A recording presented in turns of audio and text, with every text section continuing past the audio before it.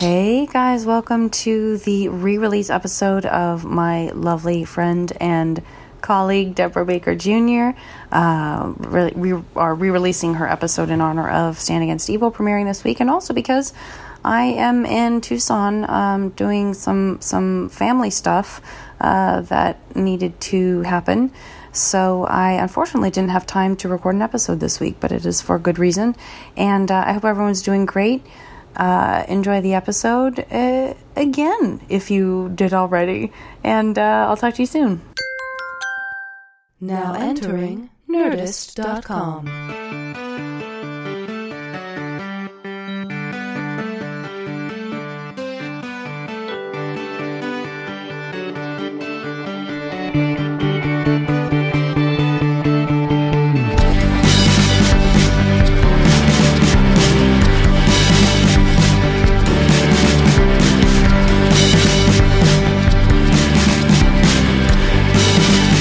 Recording, so you better pick that up. Put it right in front of your face, hold it right up. What is this? Oh, that's a pin. Oh my god, this is just in time. Yeah. Oh, Deborah gave me a pin that I admired and loved very much, which so is I went out and I got it right for her. A poodle wearing a cute French outfit. Yeah, it's a French poodle with a French beret. Poodle with a French beret. I think I told you.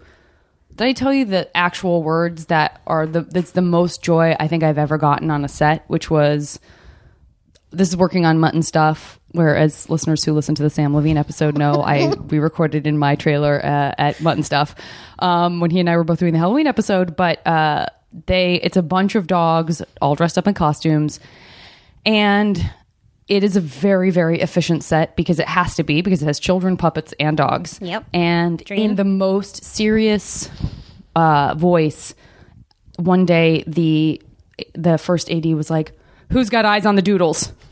And I was like, this is my dream. I'm living in a world where you must have eyes on the doodles immediately because the doodles are needed to shoot something.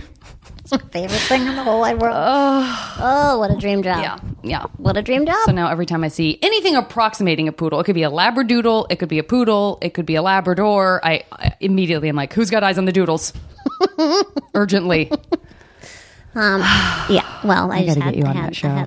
Please. Thank you so much for this pin. I cannot wait.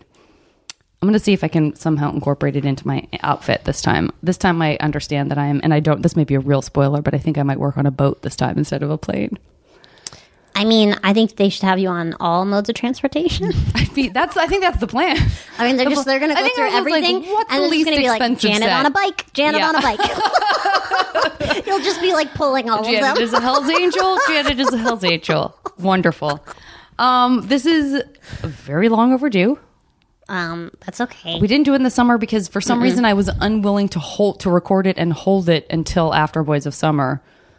So we just recorded fine. Nate. But you were I was Andy in the Richter. corner. I was in the corner with Nate. So I kind of feel like we've already done this. And basically, like, everything that happened during the recording of Nate, I kind of wish that it was a video podcast because we would have a never-ending, eternal recording of what happens every time you and I are in a room with Nate, which is that when Nate is saying something, we're actually spending more time looking at each other, smiling and nodding, going, he's just, the whole exchange is nonverbal, but it's like, he's the best. Yeah, it really, I turn into a puddle. You turn into a puddle. I immediately like smile and I'm like, ugh. Like, I need a fainting couch, you guys.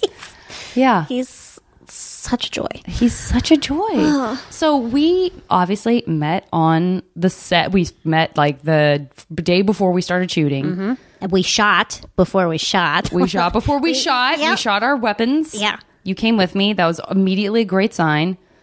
And was that this? But that was the moment I met you was when you came into the hair and makeup trailer, and we both were kind of getting our once over by our hair and makeup ladies, right? Right. Because you came in as a blonde, and then you had found out basically within that day. They were like, "Go ahead and dye your hair brown." Yep. So many new things happened to me in Georgia. Yeah. So, but I do feel lucky that I got to see. I'm glad that because that was a big part of who you were before we met, And so there's something for me that's satisfying about having snuck in and seen and met you in person as a blonde before brunette, because otherwise I would be this person who's like, I mean, I've never even seen you in person as a blonde. Right. But I have. So many people believe wonderful. that I would look horrible as a blonde. Wrong. I spent the whole... Nate and I flew together to Atlanta. We sat right next to each other, and I talked to Zeroff the whole time because I instantly fell in love with him. And I was a blonde the whole time, so when he saw me the next time as a brunette, I don't think he was like, "Oh, whoa, whoa, whoa, whoa." And I was like, yeah, it's a big difference. I guess it's a big difference whenever anybody does, but it was a big difference when you do it. And I think it looks so great. Hey, thanks. Hey, thanks. Now let me ask you this: I recognize and acknowledge, and I do not in any way mean to downplay your love of Nate. I really don't.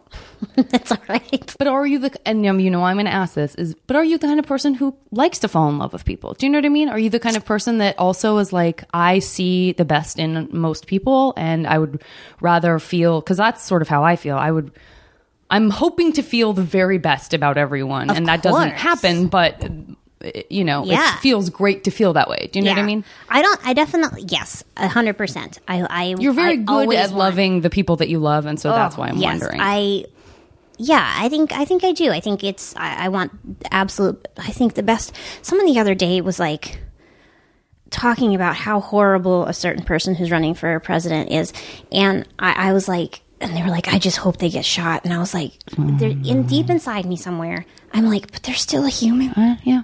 Even like, maybe people are going to really hate me for saying this, but like, even when like Osama bin Laden like got killed and shot, what a horrible, horrible human he became. Right. But like, he was a baby once. I know. Like, I know. Like, I always think like, maybe one day. Yeah. They'll turn around. Yeah. So I do. I wish the best. I mean, do I think I do not love those people? I don't. I'm a human. I have feelings. I know they're terrible, terrible human beings. But like, yeah, I do wish the best out of everybody. I keep rooting for them, even if they are a monster. Yeah, I don't think I had a moment of. I can't say that. I mean, I don't want, and I don't want to tout us as being like above it all, because I have just recently said, I think I even said it with Kirsten on our last episode, that I feel 100% capable of murdering someone. Sure. Like in a situation where everything, like I know I'm capable of making bad spur of the moment choices. I was just walking in the neighborhood in the late evening the other day, and I was carrying a stick because we had the dogs with us and there were a lot of coyotes out. And I was like, you know what? This isn't going to be an issue, but I just would feel better. It's just the feel better thing, which by the way, is not that far away from carrying a gun. I understand that differently now. But I was like, if I just have this stick, I'm going to feel safer. Yeah. I'm going to feel like I can protect my family better. And all of that was going on in my mind. I was like, oh, this is a revelation. Interesting. Because I don't really have that. I'd never shot a gun going back to us shooting together. And I was so sick to my stomach about it, kind of, but also like really excited, and I was having all those complicated feelings. And then so I'm dealing with just the feeling of like, God, I really want to carry this big stick, President Roosevelt, and not speak softly. I also wanted to yell so the coyotes would be afraid of my size and loudness. But I then we were walking up the hill, and this car just came screaming around a corner and like zipped like hot rodding down the hill, and we could have been hit. And everything in me wanted to hurl that stick at like the back windshield, like just break something, hurt someone. And it really took a lot for me to not do that. Like the stick was like leaving my hand, and I was like, wait.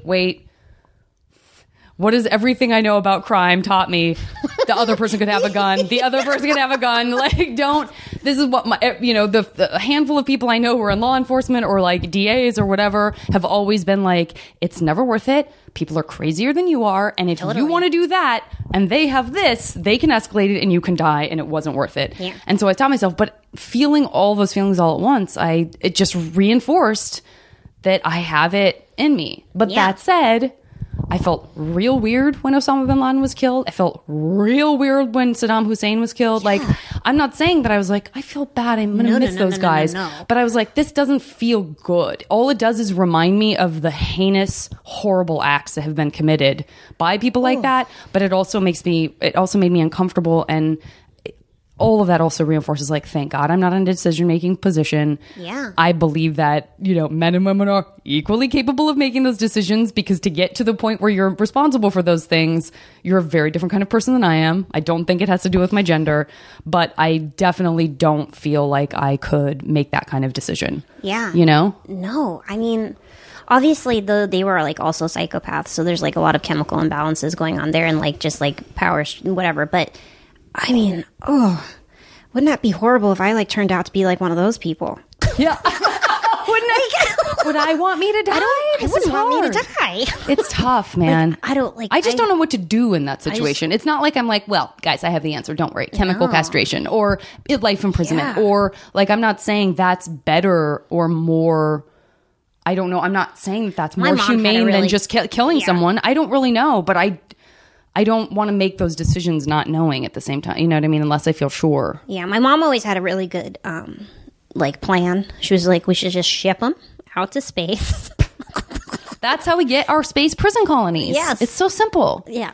Space Australia. Yeah. Look, Australia turned out fine. Australia. What a wonderful, charming country.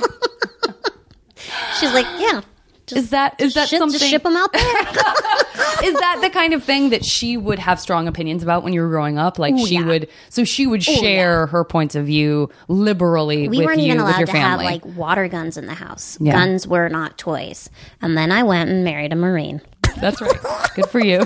Get them. There's so many guns in my house. Yeah. I don't touch any of them. Yeah. Is your dad like that too, or was your mom more the loud voice of opinions and stuff like that? Like when my mom and dad are in a room, my dad just like kind of sits back. But then if you get my dad by himself, what a goon! Like, he's such a goon. And my dad loves it. He's like a party animal. Yeah. But my mom always had like the stronger opinions, and I would talk to my dad like when my mom's not around. Yeah, pushing the conversation her way. Listen, now I got you. Let me get to the bottom of this. Yeah. Well, and your parents are still together. They are. Tell us how many siblings you have. I forget with people whose stories I know that I need to make sure that everyone else does too. I have one sister, one brother, and then I have another. Let's call her my sister. Because you do. Because I do. Who I'm not related to by blood, but is part of our family. So I have two sisters and a brother. And both my sisters are happily married. And one of my sisters has two beautiful girls. So I'm an aunt. Yeah. Wonderful. Yeah. And where did you grow up? Boston. I grew up in Boston. I was born in Baltimore. And then I grew up in Boston. In Boston proper? No. In Wellesley. Okay. And then... Is that where a college named Wellesley is? Yes. Yes, it is. Mm-hmm. Great. My grandmother that checks went out. there. Oh, nice. Yeah. That's but like way later in life. I'm sorry. Where did Mona Lisa Smile take place? Wellesley. It did? Yeah. Wonderful. Yeah. Because I know that there are some different schools. Check me on that. Sure. But I feel like it's Wellesley. Yeah. That's why I asked, because I thought, if it's not that, then that's what I think of when I think of things like that. The sort of Dead Poet Society for my boarding school was schools. Exactly like that. It was? Mm-hmm. I went to all-girls boarding school in Virginia, and it was very much like Mona Lisa's. When did you start going to boarding school? How old were you? Freshman year. Okay. Yeah. But that's an early time. Totally. To go away. It's an East Coast thing, though. Like, yeah, it is an East Coast thing. Most people go to prep school. Yeah. Freshman year. Yeah. And, like, go away. Wait, when you say most people... I mean, like... My circle. In my circle growing up, most people went. Right. Not most people. Thank you, Janet. I'm just bringing that up because... I grew up a real big walk and clearly have no pulse on what's actually... I was like, who is filling up all those public schools? Oh, yes. Yeah. Your peer group. Most of your peer group went. Mm-hmm. Did you have a lot of friends go to the same school, or was that a real... was that a scary thing to have your friends up till 8th grade that then everybody kind of shipped out and went somewhere else? No, that wasn't ever a thing. We moved down to Florida when I was in 3rd grade, and we had a house down there. My parents were like, let's go be those snowbirds, but with children. So we moved to Florida, this tiny little barrier island, which I adore, called Boca Grande, and it's on the Gulf side. It's like a half a mile wide and a mile long or something. Is it near Boca Raton? Other side. Oh, okay. Other side. The other Boca. I see the other Boca. Yeah. And so I was down there from like 3rd grade to 8th grade, and I bounced to 2 different schools there. And so the school that I did go to from 6th grade to 8th grade was over an hour and a half away in Sarasota. So it was, I don't know, I was always... You didn't have that attachment to school of like, guys, this is our school. Yeah, like, what are we going to do? We're not going to see each other. You were ready. I was always really awkward, always bullied. It was horrible. I hated school. Plus, on top of that, I was dyslexic, so school wasn't like fun, right? In any aspect. It wasn't like I'll just hang out with my friends. Yeah, because I didn't have any. Stressful. When were you diagnosed? Like really, really early, which is great. It's really great. My dad runs the Dyslexia Foundation, so he's dyslexic. My grandmother's dyslexic. Is that something that tends to be genetic? I guess I don't know how that works. It is genetic. And have they identified parts of... I'm sorry to be so ignorant about it. No, that's okay. I feel like I think we all have a working understanding of it in a way that we don't necessarily, rarer things. But when I really think about it, I don't know about the way it works the way I know about like Fragile X or like certain forms of, It's such a for my dad running this foundation, my sister is really the one to like talk to about this because she like helps him and is so smart and doesn't have dyslexia. But it's such a... There's no 2 dyslexics that are the same. So they're beautiful snowflakes. We are beautiful, beautiful snowflakes. Yeah. So that makes it hard. So exactly what you just said. That of course it's hard to like pinpoint because some dyslexics really excel in sciences, where other dyslexics, I would say most dyslexics excel in the arts because it's the other side of things and expressing yourself. Almost all dyslexics have trouble reading can't read. Me particularly, it's trouble reading, trouble writing, math, woof.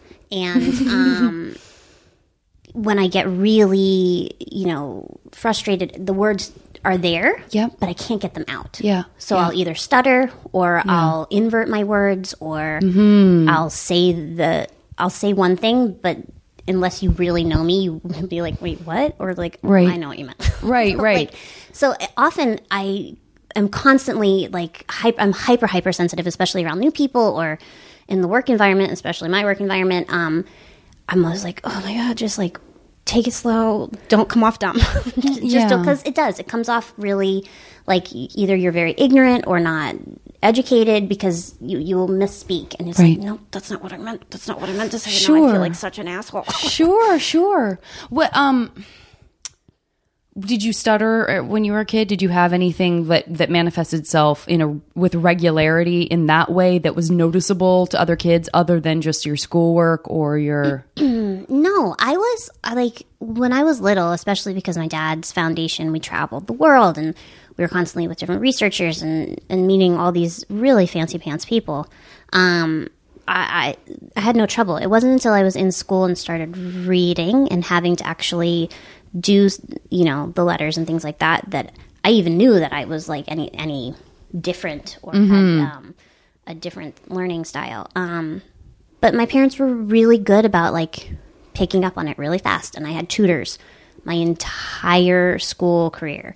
And it was just knowing, they taught me early on, like if you don't understand something, you raise your hand and say, excuse me, can you explain it a different way? Yeah. Because typical brains understand things like to get to the solution, go A, B, C, where a dyslexic brain might have to go A, F, G, C to get there. Right. Like it's a different path, it's a different way of seeing things, or maybe just doing it backwards. So yeah, it was a lot of like, can you just explain it differently? I really don't get it. Yeah. Did you have things that that kind of became staples for you of like, well, this is how I approach memorizing a script, or this is how I would have to approach this thing. Like these are the tools that I kind of built for myself because everyone's different. Every dyslexic is different. So there are certain maybe suggestions or guidelines are like, oh, this is sort of a method that works for someone that I know, and I was able to kind of adapt it, and my approach is this? Or is it as simple as, you just have to take it slow and be patient? For me personally, I don't know for other people, I just had to take it slow and be patient, and also just be like, as soon as that little voice in my head is like, this is too hard, this is like overwhelming, I'm done. So it was, you absolutely can do this. You are going to get it. Just do it. Yeah. And yeah, I mean, it's definitely something I had to work really hard on, memorization, but I'm a champ when it comes to cold reading now. Yeah, you are. It's just, well, I remember, if you don't mind my saying, you were a little nervous about Plan 9, and you were so terrific and wonderful. No, but here's what I'm saying. This is what we all do. Anybody who has a thing that they feel sets them apart in some way, in a negative way, we do the same thing that anyone else would do, but we ascribe it to our thing. So like I flubbed a couple of lines and I didn't think twice about it because I'm not dyslexic. So I was just like, that's life. But you might go, well, that's probably because blank. Sure. And same thing with me, or like friends of mine who have had, histories with mental illness. Like somebody will be like, I'm obsessing over the fact that my girlfriend cheated on me. And I'll be like, hey, don't worry. Everyone obsesses about that after it happens. Like that's not, you think that's a you thing because you're, putting it into the category of this isn't okay. I'm scared. I don't like this feeling. But like, that's a human thing. Yeah. And that's a nice thing to kind of be able to check in with. It was like, maybe this is just what happens to everybody. Yeah. It might happen to me more often, but also it's just like a thing that happens sometimes, Yeah. I definitely have gotten way better at it not letting it affect the work. But, yeah, that's my only advice. Well, what about in high school when you went away to school? Did you know going in when you went away to boarding school that you would have tutors there, or by then were you sort of like, I got this? No, I did. I had tutors there as well. My parents were really straightforward and with the school, and I got a language waiver, and they were like, she has a learning difference and she's going to have to go to the lab and, with the extra help with the teachers and things like that. Does a language waiver mean you didn't have to take a foreign language? Because that's like kryptonite.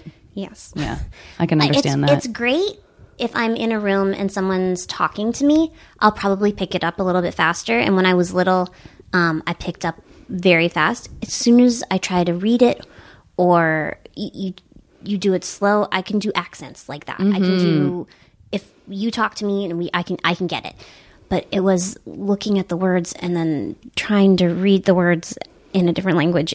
I can't do it in English. Yeah. So, let's not even get into all the rest of it. That's hard. Yeah. That's because I took 2 different languages and I still feel like, when I think about just having to sit and write, and it's just a whole different thing. It's like so much about knowing, like learning a written language like French was more like math to me than any other creative arts or what it was, language sciences, that sort of thing. It was much more. It was because it became this sort of technical formula thing that my brain would just sort of go, no, this isn't going to stick. Yeah. 100%. Yeah. Oh, yeah. But I was so fortunate because my class at Foxcroft was I think we graduated with 25 girls. Yeah. What a great ratio. Did you wear uniforms and stuff? No, it was just dress code. Some days we wore the Foxcroft uniform for What's the dress code? What was the dress code? Khaki or black pants or skirt and a collared or button-down shirt. Understood. Could be belted in or out. Did you have other people who've done the podcast definitely had the experience of like finding ways to be very creative and expressive within those confines, kind of like, writing a sonnet with certain words or whatever. And then other people say like, it just made no one care about what they wore. So we were focusing on other things. Yeah. I mean, it was an all girls boarding school. So it wasn't like, we definitely had our own flair within J. Crew. It was like Work it. I've seen those catalogs. Listen, they really know how to make them stylish.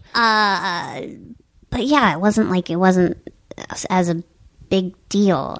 And being dyslexic, I felt so fortunate that I didn't feel like an idiot raising my hand asking a question in a class because, Joe Schmo over here, like, he might be looking at me and think I'm an idiot. I feel very fortunate. And it was, of all my schooling, which was for the most part, really painful and horrible.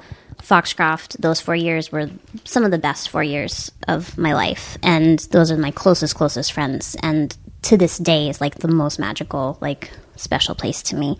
And if you ask any Foxcroft girl, which is like really crazy because I've come across, we all wear the same ring. And I wear this ring like every day. Someone the other day was like, "Are you wearing that ring in the show?" And I was like, I am. Oh, wow. I didn't know that was your Foxcroft ring. It's the same ring that's been around for over 100 years. So every single Foxcroft girl has the same one. I'm envious of that. I wish that I had that relationship too, because I liked school enough. The kids I had problems with, and not all the teachers were amazing, but actually I really felt very trapped in school most of the time. But I liked the idea of being moved and inspired in school, because when I would latch on to a subject that made me passionate, it was like incredibly exciting and so cool. And I think I would have really loved that, because that is such a specific age where you're still quite young to be living away from home, to create that feeling of community and to create that sisterhood. That really it does sound magical to me. Yeah, and unlike some boarding schools where it's very like cookie cutter and like filtered right into all of the Ivies, the headmistress at the time was very passionate about being like, we're not a cookie cutter school. And each girl here has something unique and special to bring to the table.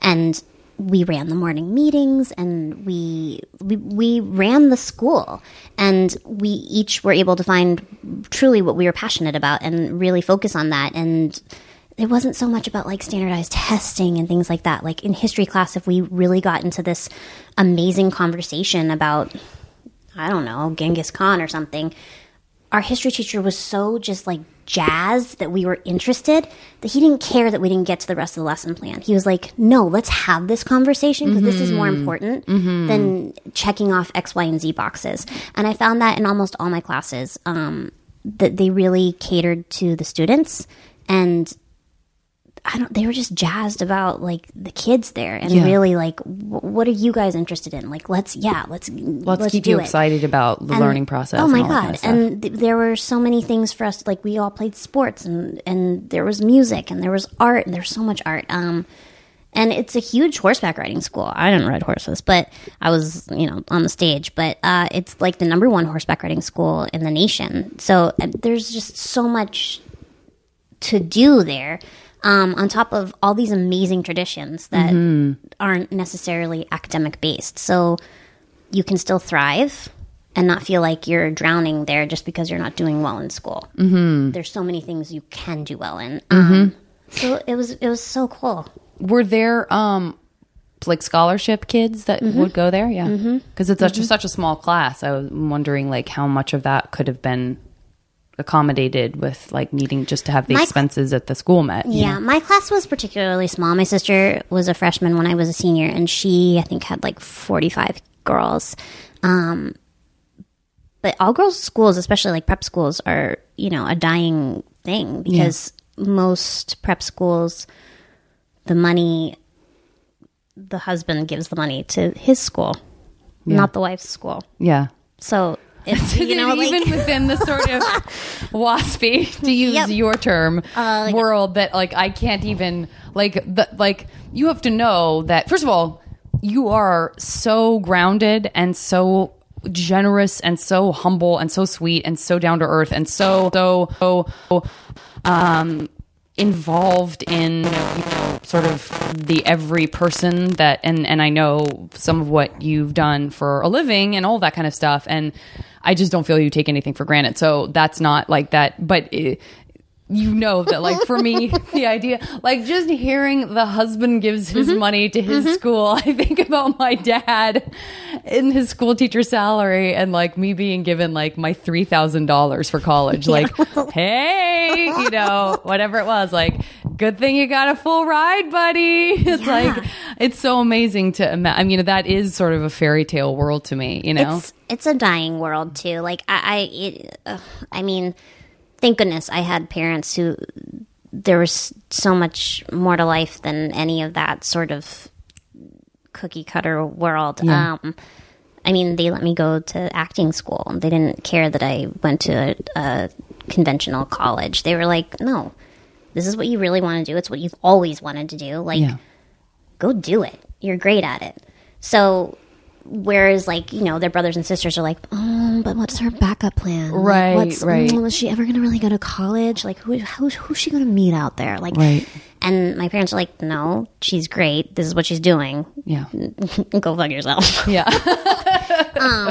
But my mom didn't grow up in that world, and my dad did. So I think. And where's your mom from? She's from Wellesley, which is very like hoity-toity now. But like when she grew up, it was still like a pretty nice town to live in outside Boston. But culturally, she comes from a totally different background, doesn't she? She does. My mom's Lebanese, but they weren't really they were raised in the Catholic Church, like Gotcha. Boston Catholic, Gotcha. you know, whatever. My grandmother was a very prim and proper Catholic woman, but was also very Lebanese. Yeah. So she loved the hummus. Yeah. Were you religious when you were a teenager? Did you have a relationship to God or anything? A God, I should say. Spiritually, yeah. But my parents, when we moved to Florida, we'd never gone to church. My parents were just like not into that, because I think they were both raised pretty religiously. Not my dad's side, but my mom definitely. My dad's side just went to church because that's just what you did. Yeah. Yes. And then had your G&Ts. Sunday, baby. Sunday worship. But yeah, I went to church with a classmate one day, and I came home and I was like, Mom, like, I think I was like, did you know flamingos were made on day 7? And my mom was like, okay. So she ran the Sunday school at this Episcopalian church that was like all old people and then us. And she was like, and she made it very clear. She was like, I don't care what you believe in. This is a religion that I want you to know about, and you get to choose what you believe in. Nice. So take it or leave it. And she was very, very clear on that. And I think we all three of us are spiritual, but not necessarily religious. Yeah. And what about boys? How do they factor in when you're at boarding school, when you're a adorable dyslexic boarding school attendee for some of the year, and then you come home during the breaks? Yeah. Question mark? Yeah. Did you have any boyfriends? I did. I would have. So there was an all boys boarding school. Got to be. Listen, again, Like a I couple. have seen Mona Lisa smile. I have seen Dead Poets Society. It sounds so gross, but like we would get in buses and they would ship us over there, or they would get in buses and ship us over to our campus, and we would have mixers on the weekends at different schools, and we'd all get dressed up, and they'd put it all these like hot, sweaty teenagers in like a room to dance, like mingle. Yeah, so I mean, if that counts as a boyfriend of like talking on the phone late at night. 'Cause Sure. we didn't have cell phones when I was at boarding school, so we all had these payphones in all of the dorms. Spent some long times in those payphone booths. I bet. Yeah. Yeah, I mean, if that counts as a boyfriend, seeing them and talking to them, then yeah, that's what I had. And then there were some boys on my vacation time, but only a couple times a year. Yeah. Well, like there's got to be a different relationship to like, you know, the getting interested in someone on vacation when you have this finite amount of time before you know you're going to be in a totally different location for the rest of the time. It's very different than like, you know, and then we went back to school again in the same place and continued to date, or, you know, Sure. whatever. Yeah, because I had. So I feel like I'm coming across this as like this like really spoiled, rich, waspy kid. But so I went to boarding school, and then I had my home in Florida when I would go to, you know, for Christmas and Thanksgiving and spring break, and then on the summers we went back up to Boston to the summer home. So I had, you know, my summer flings, and then sometimes for a month I was out in California at tennis camp where the heavy romance would happen. Oh yeah, California dreaming. Oh yeah. I hate myself for saying that. Tennis camp. What was different about that? What made that so extra sexy? Well, first of all, we all had to wear tennis whites at all times. So. Fair enough. Yes, please. No, I mean, it was just like summer camp, so it's like, you know, summer romances. There were none. There were none to be had for DBJ. But man, oh man, did I crush hard. That does seem like a good place. Where was that? Where in California? In Carmel Valley. Okay. John Gardner's Beautiful. Tennis Ranch. Beautiful, beautiful. Listen, that sand, you guys. That sand in the Carmel area. Ooh. So pretty. Beautiful. And the water's so green / blue. It's really nice. That's how I first fell in love with California. Was that I used to come out here in the summer times. Yeah. It's like, oh, I think this is the place for me. Yeah, no kidding. Did you feel, and you felt that? You sort of felt that in your bones? Like, there's something I did. about this. Like, my parents' friends that I would stay with before I would go to summer camp were always just so way more laid back. Like, I got to call them Tom and Wendy. I didn't have to call them Mr. and Mrs. Where on the East Coast, there was no first name basis on it. Yeah. Yeah. I was like, ooh, they're groovy. And, they were just so much more laid back. I was like, I think this is a little bit more my speed. It's almost like what has just happened to me now. I love that I can't just, I have to like put it into a context of a movie or a book. Now what I've moved on to is you are both the two real Haley Millses. You could go Lindsay Lohan if you want, but I prefer to go with the original Let's go Parent Trap. Haley Mills. The two Haley Millses have merged back into the single Haley Mills that they always were. And you are having that sort of like upper crust East Coast experience. And then the dad's ranch house, even though it's your family friends, ranch house is like where you really let your hair down. And like, that's where the ladies actually wear like capris and like a white shirt, crisp white shirt, but it's like tied at the waist, where over there the woman would still be wearing and also you grew up in the early 50s. Yes. In my mind. Yeah.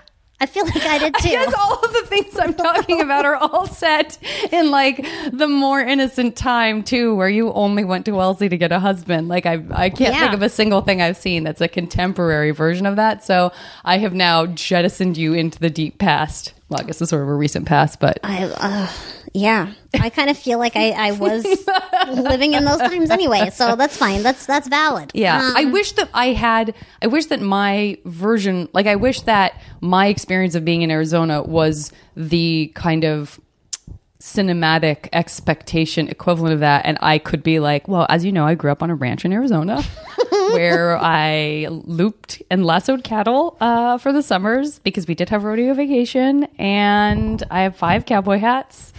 And I also am a drug mule that I go over the border into Nogales. Yeah.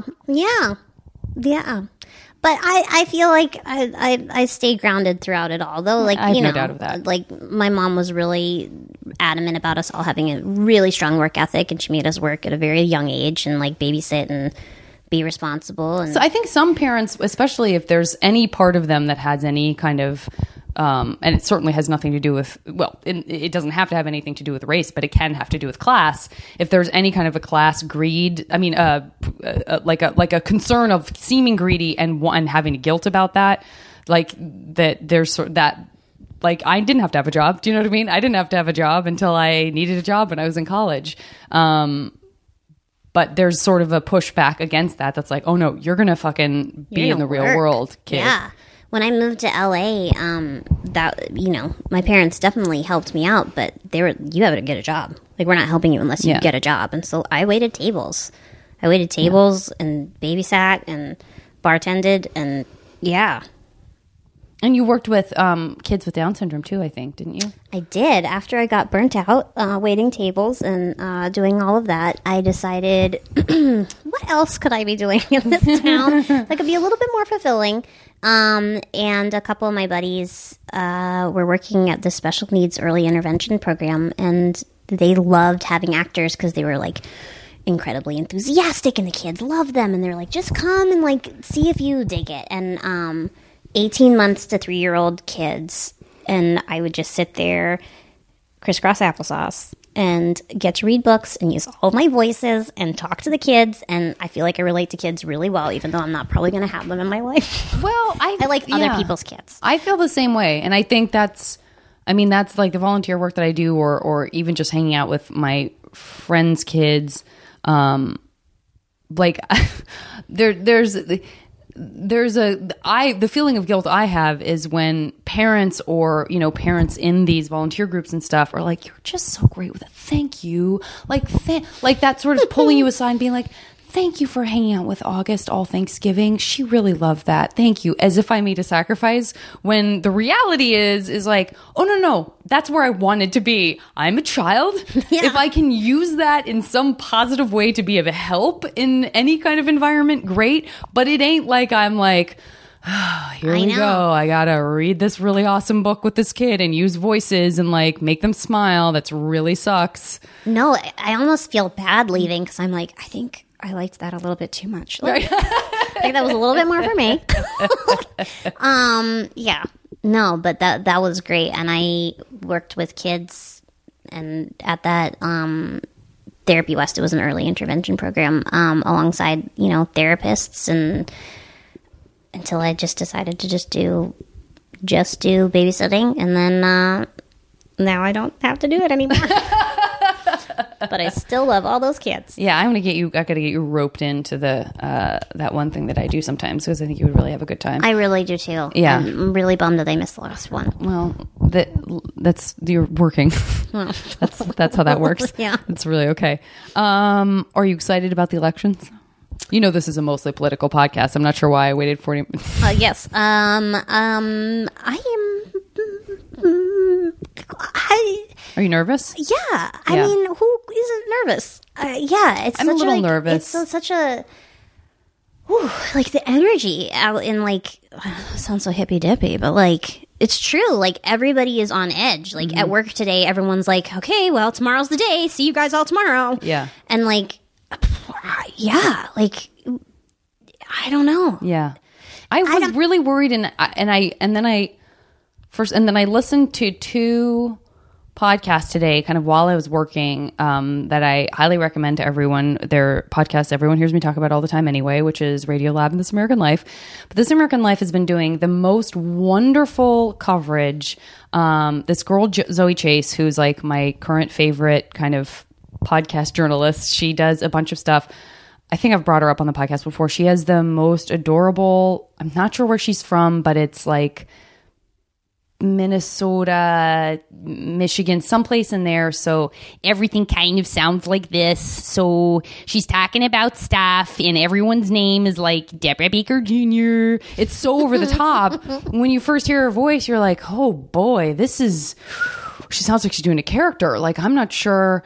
And so quickly I was like, oh no, now she's my favorite, because she doesn't have any kind of affectation, and there's something about her that's so human for that reason. And she's clearly young and interested in people. And I think she is another example of I felt really weird about Osama bin Laden getting shot. That's sort of what I would imagine her saying also.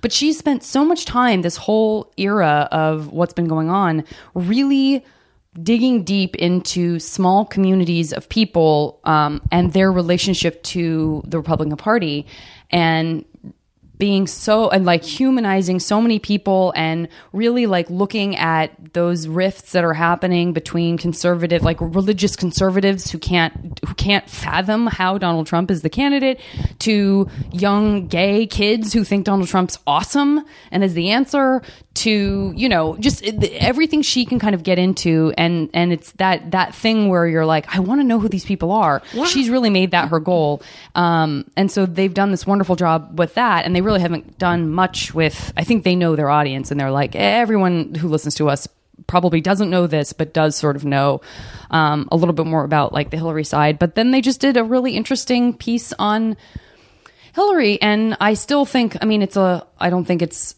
it's a liberal.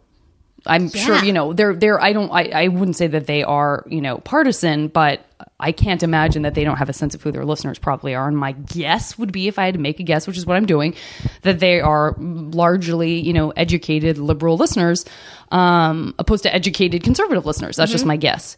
But they did a really interesting, story on Hillary and the whole email thing based on a Politico article, which was really listen, there's a lot of scandal, and there's a lot of stuff that's real meaty about things she's done that you can question, and you can kind of like with anybody, you can go, this will either argue further towards me hating her, or it will argue towards me liking her, or I will find a way to be okay with it if I like her, and I will find a, but this idea of like the email server thing being like a stumbling, bumbling, bureaucratic, short-term solution to like the fact that she's a Luddite, instead of this big conspiratorial, like, oh my God, she had a private server. It's like, well, the scandal is the woman doesn't know how to use a laptop computer, which let's talk about that, because that's kind of crazy if she's going to be our president.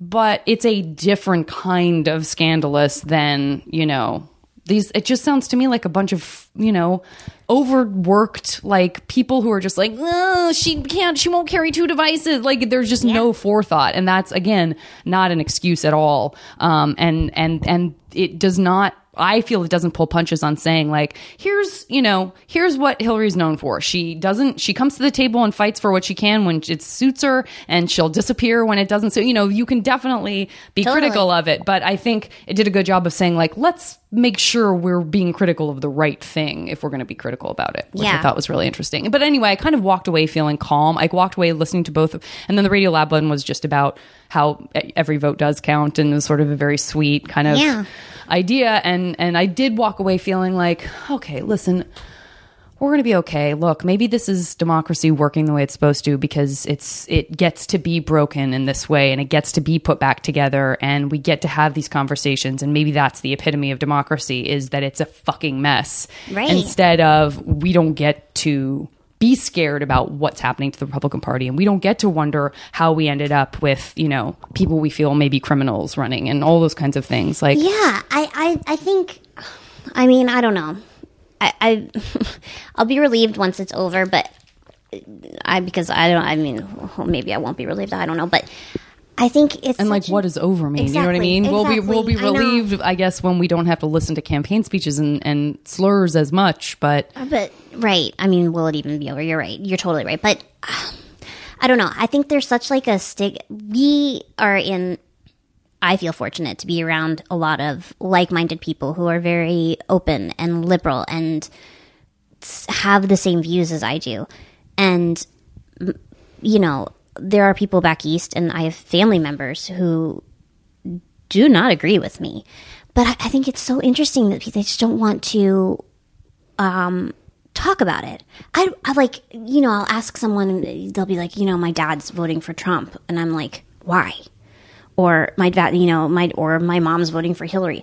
Like, I think it's so important to have those conversations rather than be like, well, I don't want to talk about it. Like, they're voting for that person, like, blah, blah, blah. I'm like, right.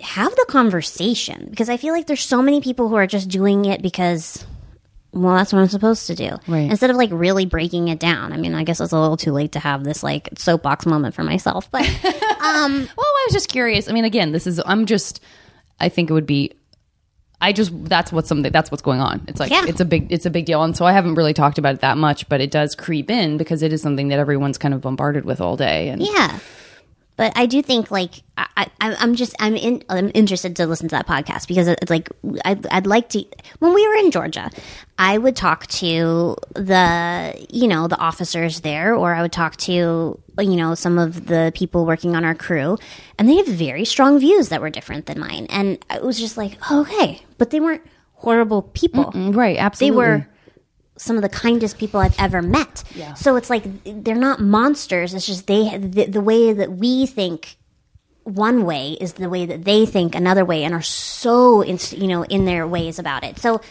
but I think it's important to have those conversations. I mean, we definitely had some people on the crew who would like ruffle feathers for some of these people and would just like ask questions just to be assholes. But I don't know. Well, I think we're a country made up of different opinions, absolutely, and ideals, and that's a good thing. I strongly encourage people, and you particularly, based on what you just said and our experience in Georgia, to listen to This American Life. It's called "Will I Know Anyone at This Party?"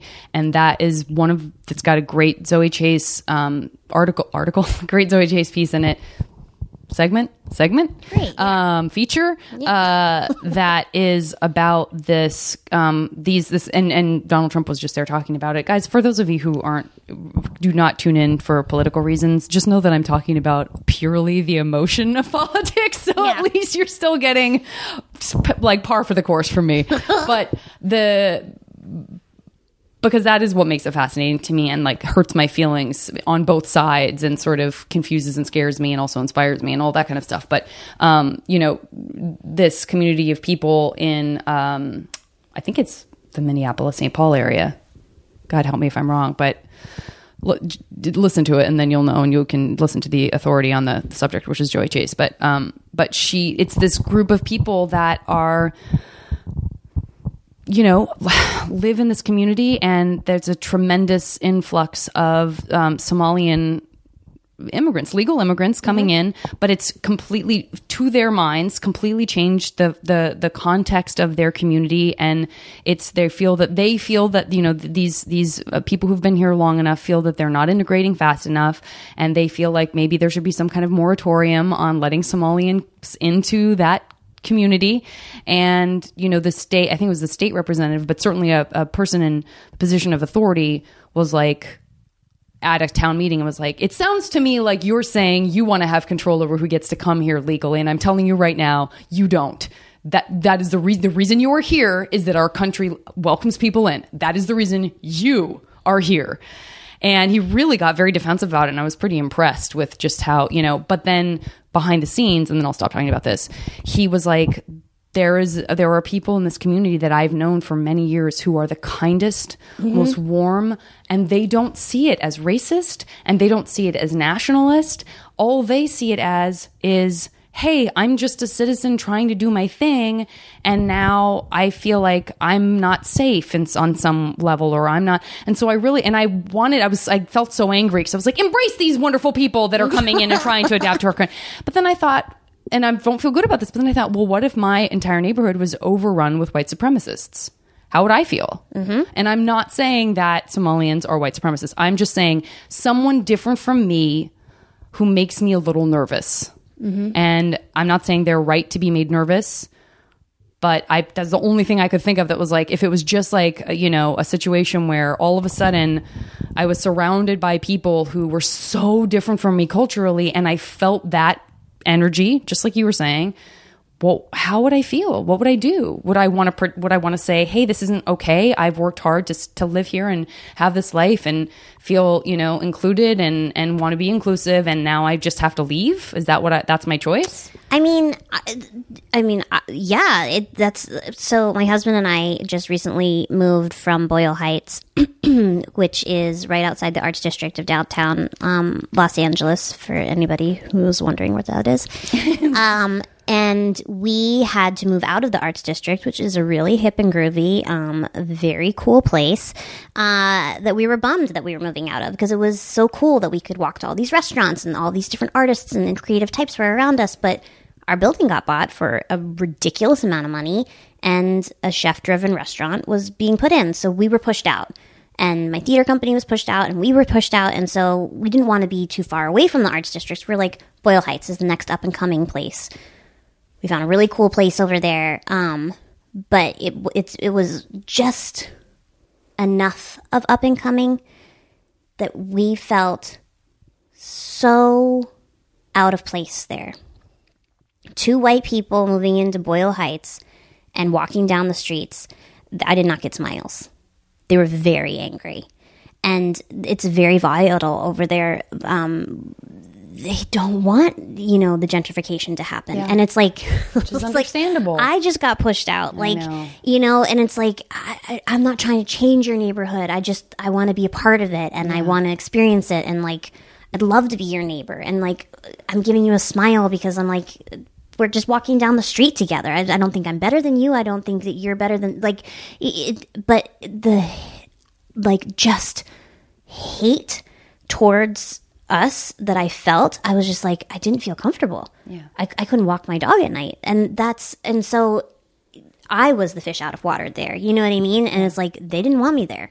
They didn't want my husband there. And I got dirty looks from mothers with babies in carriages, and our door was tagged all the time. And, art galleries down there, they protest out in front of them all the time. And I get it. You've been in this neighborhood forever, and you don't want it to change. And and by now you've seen enough to know, and that's what, Brandon was writing a piece about certainly in San Francisco, it's the same thing. It's this idea of like just that whole process of like first come the artists, and maybe it used to be that you would be welcomed in, and I'm sure in still some communities that still exists. This is one isolated experience that you had, but at the same time, there's reason for that, because there is this sense of like maybe it was okay for a while for the artists, but then everyone saw what happened after the sort of mavens, the artists came, and then this happens, and then this happens, and you sort of see it as this thing that can't be stopped, and then you lose your home.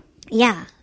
And that's so valid, and obviously it happened to me, and then I went into it, and but at the same time, and I'm sure this is really easy for someone like me to just like put out there, so I don't want to offend anyone, but like change is always going to happen. I know, like, I know. You know what I mean? Hard. Like, and so it's like you just kind of have to embrace it, and like at least for me, that's what I hate change as a person. Like it makes me very anxious.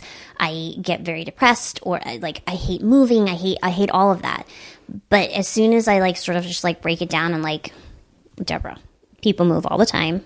Right. Someone lived here before you, and before that there was a whole it's just like, and the same thing in my parents' community, in the summer community. It's like someone comes in and buys the house next door and knocks it down and makes it an even bigger house, and everybody is up in arms, and it's like, but you added on to your house. Yeah, and like, I know. Back in the day, I know. you guys were the ones that like. I agree. Did it. It's just like I agree that like I agree with that, and I think that the key, and then if you really have to leave right now, we'll have to pick this MASH game up somehow in some other way, or I can just like knock it out. Do you have to be where you have to be right at 7?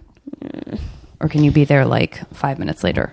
And I can be there 5 minutes later. So I'm going to get right into that. It's down the street, so it's okay. It's like 1 minute away. But what I was just going to say is like I would like to live in America where I feel everyone can afford the luxury of accepting change and embracing it. And I just think we're not there yet. No, and I think that's what you and I sort of want is like I want everyone to feel. I also have a lot of anxiety about change, but I am in a position where I can sort of figuratively and literally afford to deal with that anxiety, and for some families in some communities that's not an option yet, and so it'd be great to sort of feel like there's more of a progression towards like I'm okay, you're okay sort of thing. Totally. Which is very hippy dippy. Totally hippy dippy. But listen, we love it. You and I love each other. We bring that out in each other. So it's a dream. It's a dream. And we're going to hold on to it. Okay. So for my first MASH question, you know what? This is very unconventional. I never start with this one. Maybe very rarely I have, but let me get my guilt over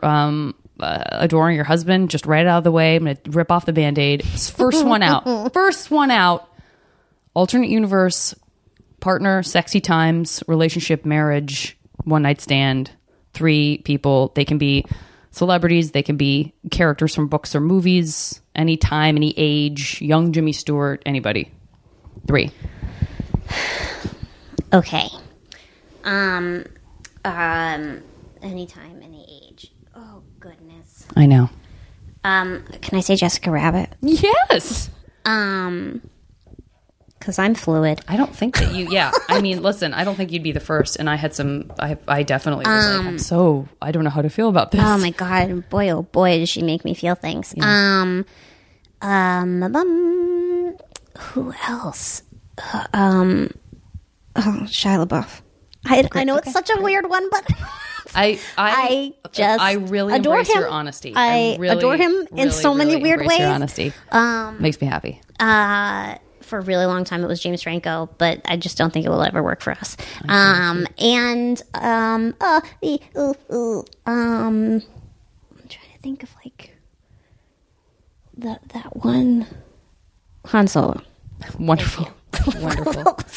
Wonderful. Thank you for exercising your improv muscle, because I know that these are impossible to come up with off the cuff.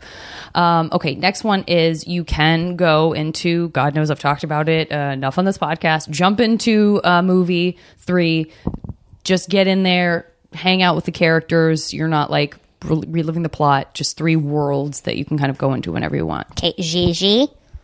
Wonderful. Because, oh goodness, love that movie. Bed Knobs and Broomsticks. Wonderful. But maybe Mary Poppins. I guess they're kind of the same worlds, aren't they? Similar.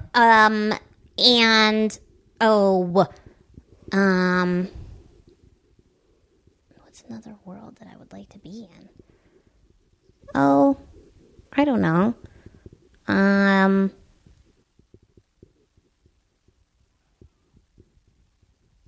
God, there's just so many that go through my head. I know.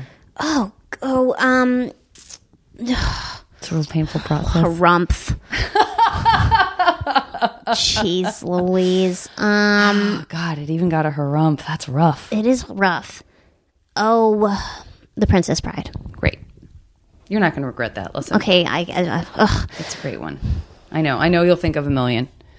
If again, I've said this before, but like if someone turned it right back on me just now, I'd be like, I'm trying to go, like, and in my mind, I'm like, Deborah, you need to go fast. You need to go fast. You need to not, like, wait, think about It's this. also because you have to go, so that really adds a lot of pressure to you. I apologize. 3 foods that in this world are maybe not great for you to have in abundance for one reason or another, but in our alternate universe, not only are they delicious, but they are also good for you and will give you no physical ramifications of any kind. Great. I would like to have some double stuffed Oreos, please. This is going to be a real easy one for me because I'm always a chubby kid. Don't worry, I didn't include that nasty second F that does not curse the double stuff name. Double stuff with one F. Ice cream. Yeah. I sort of thought if she doesn't say ice cream, we never get enough ice cream. Yeah. Let's go with popovers. Oh, wonderful. They are wonderful. Okay.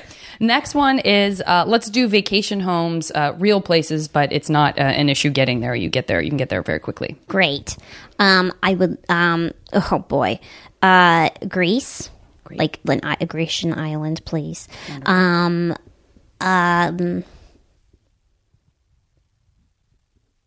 No trouble getting there, huh? Yeah, that's right. Great. Well, super. Maybe like Tahiti. Great. And I guess I'm picking like really beachy places. So let's throw something else in there that's not so beachy. Great. Maybe like Sweden. Great. Oh, listen, good choice. They got some good stuff going on over there. Okay, next one is let's do superpowers. Okay, I'd really like to be invisible. Great. I'd really like to fly, and I'd really like to read people's minds. I've thought about this many times. Wonderful. Not because of your podcast, but just like sitting by myself. Oh, sure. Like, yeah. I'm scared of reading minds. Okay. Can I change that one to time travel? Yes. Thank you. Yes. I just feel like, I mean, I know you could do it electively, but yeah. I'm afraid I would read someone's mind at the wrong time, and it would be something they were just like getting off their chest in their mind, and then they would never have wanted anyone to know that that's what they were thinking. But if you could read people's minds, you'd know when to. You would know the intention behind it. That's an interesting point. Okay, I see what you're saying. Okay, next one is let's do mythical pet. So something, and it doesn't have to be like a dragon. It can just be like animals that it's not practical for you to have for one reason or another. Mm-hmm. Or it can be like Falkor, the luck dragon. Yeah. That's so weird that was like the first one that popped into my mind. Oh yeah. So does a Pillsbury Doughboy count? Because 100%. 100%. Also, the Snuggle Teddy Bear from Snuggles. These are real Christmas wish lists that I made, and I was very disappointed I did not get them. And It's wonderful. I wish I had one more I could immediately think of. That's like so both of those, and then I do love Falkor, but I think.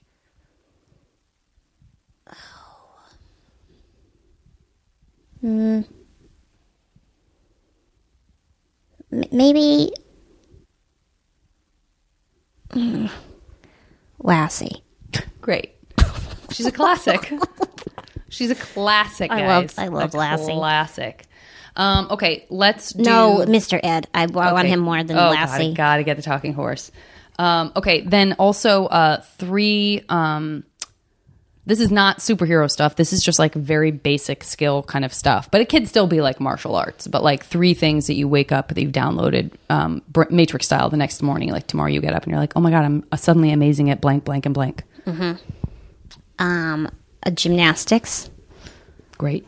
I still can't do a cartwheel, and that bothers me. No, if I could it's either. Okay. I think I'd be like, I'm so dizzy.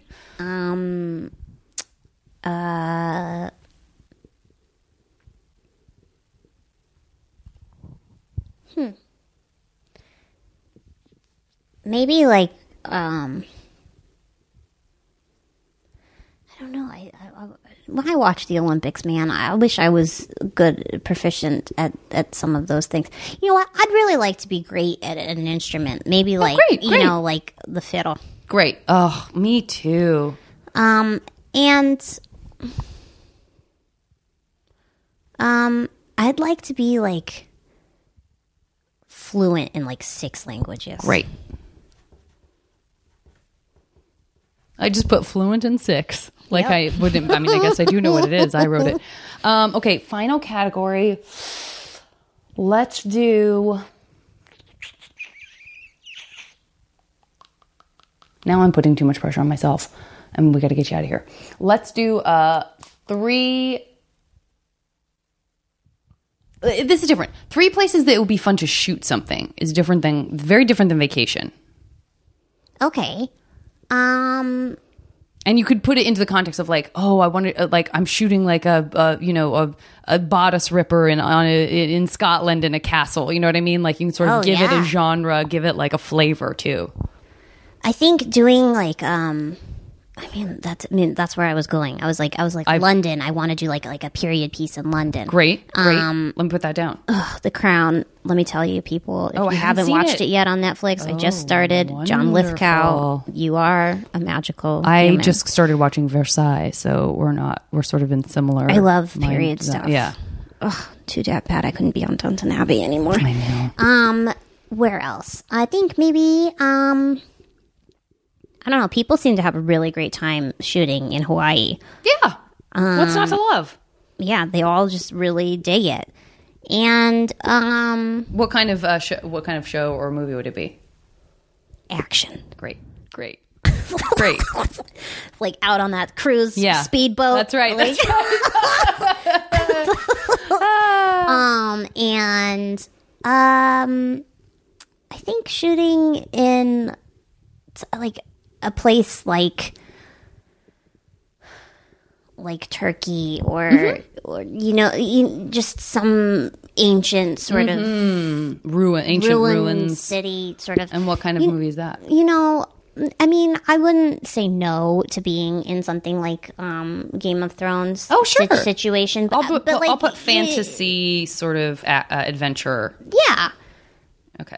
All right. Like The Mummy. Here. Yeah. There you go. Very different than Game of Thrones. Dream But movie. Okay. Here, I'm going to get you out of here. So tell me when to stop. I'm going to start now. Stop. Okay. Pause this. Do the fastest math in all of time. Also, it's not math. And I'll be back with you on 100% guaranteed MASH future. Okay. I'm going to reveal your MASH future.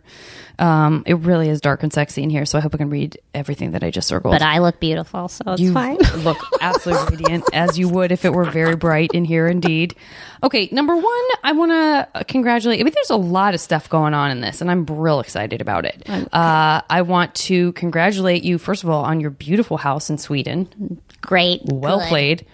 But not only do you get to enjoy this wonderful house in Sweden, you also can jump into the Princess Bride world, which is magic. That's magic. It's so magic. And it's wonderful with so many lovable characters.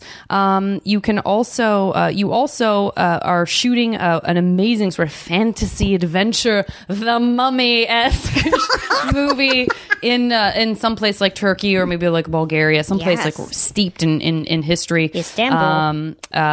Very transformative, sort of like, oh wow, where am I? So that's wonderful. You also can time travel, so not bad. So now you can just sort of, that's like wishing for all the wishes. You can sort of get all over the place and go anywhere.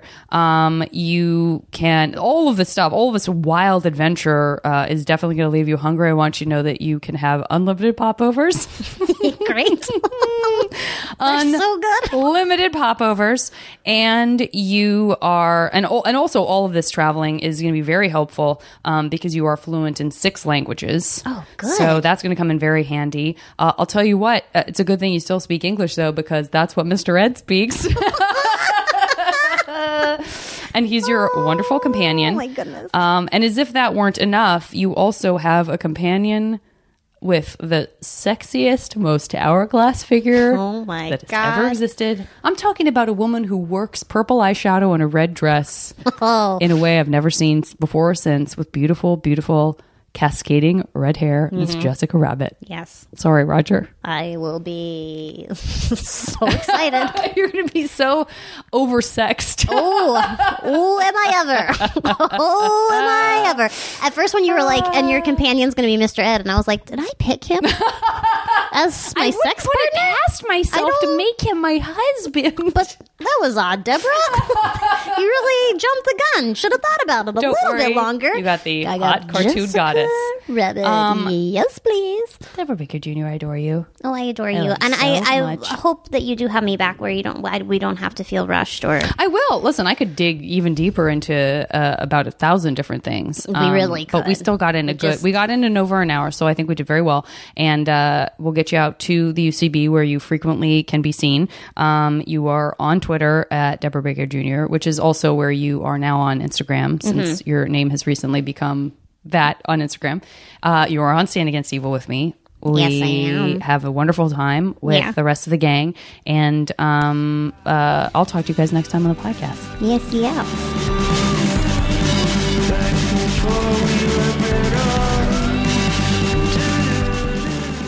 As always, the JV Club theme song is Back Before We Were Brittle by the amazing Say Hi. Now leaving Nerdist.com.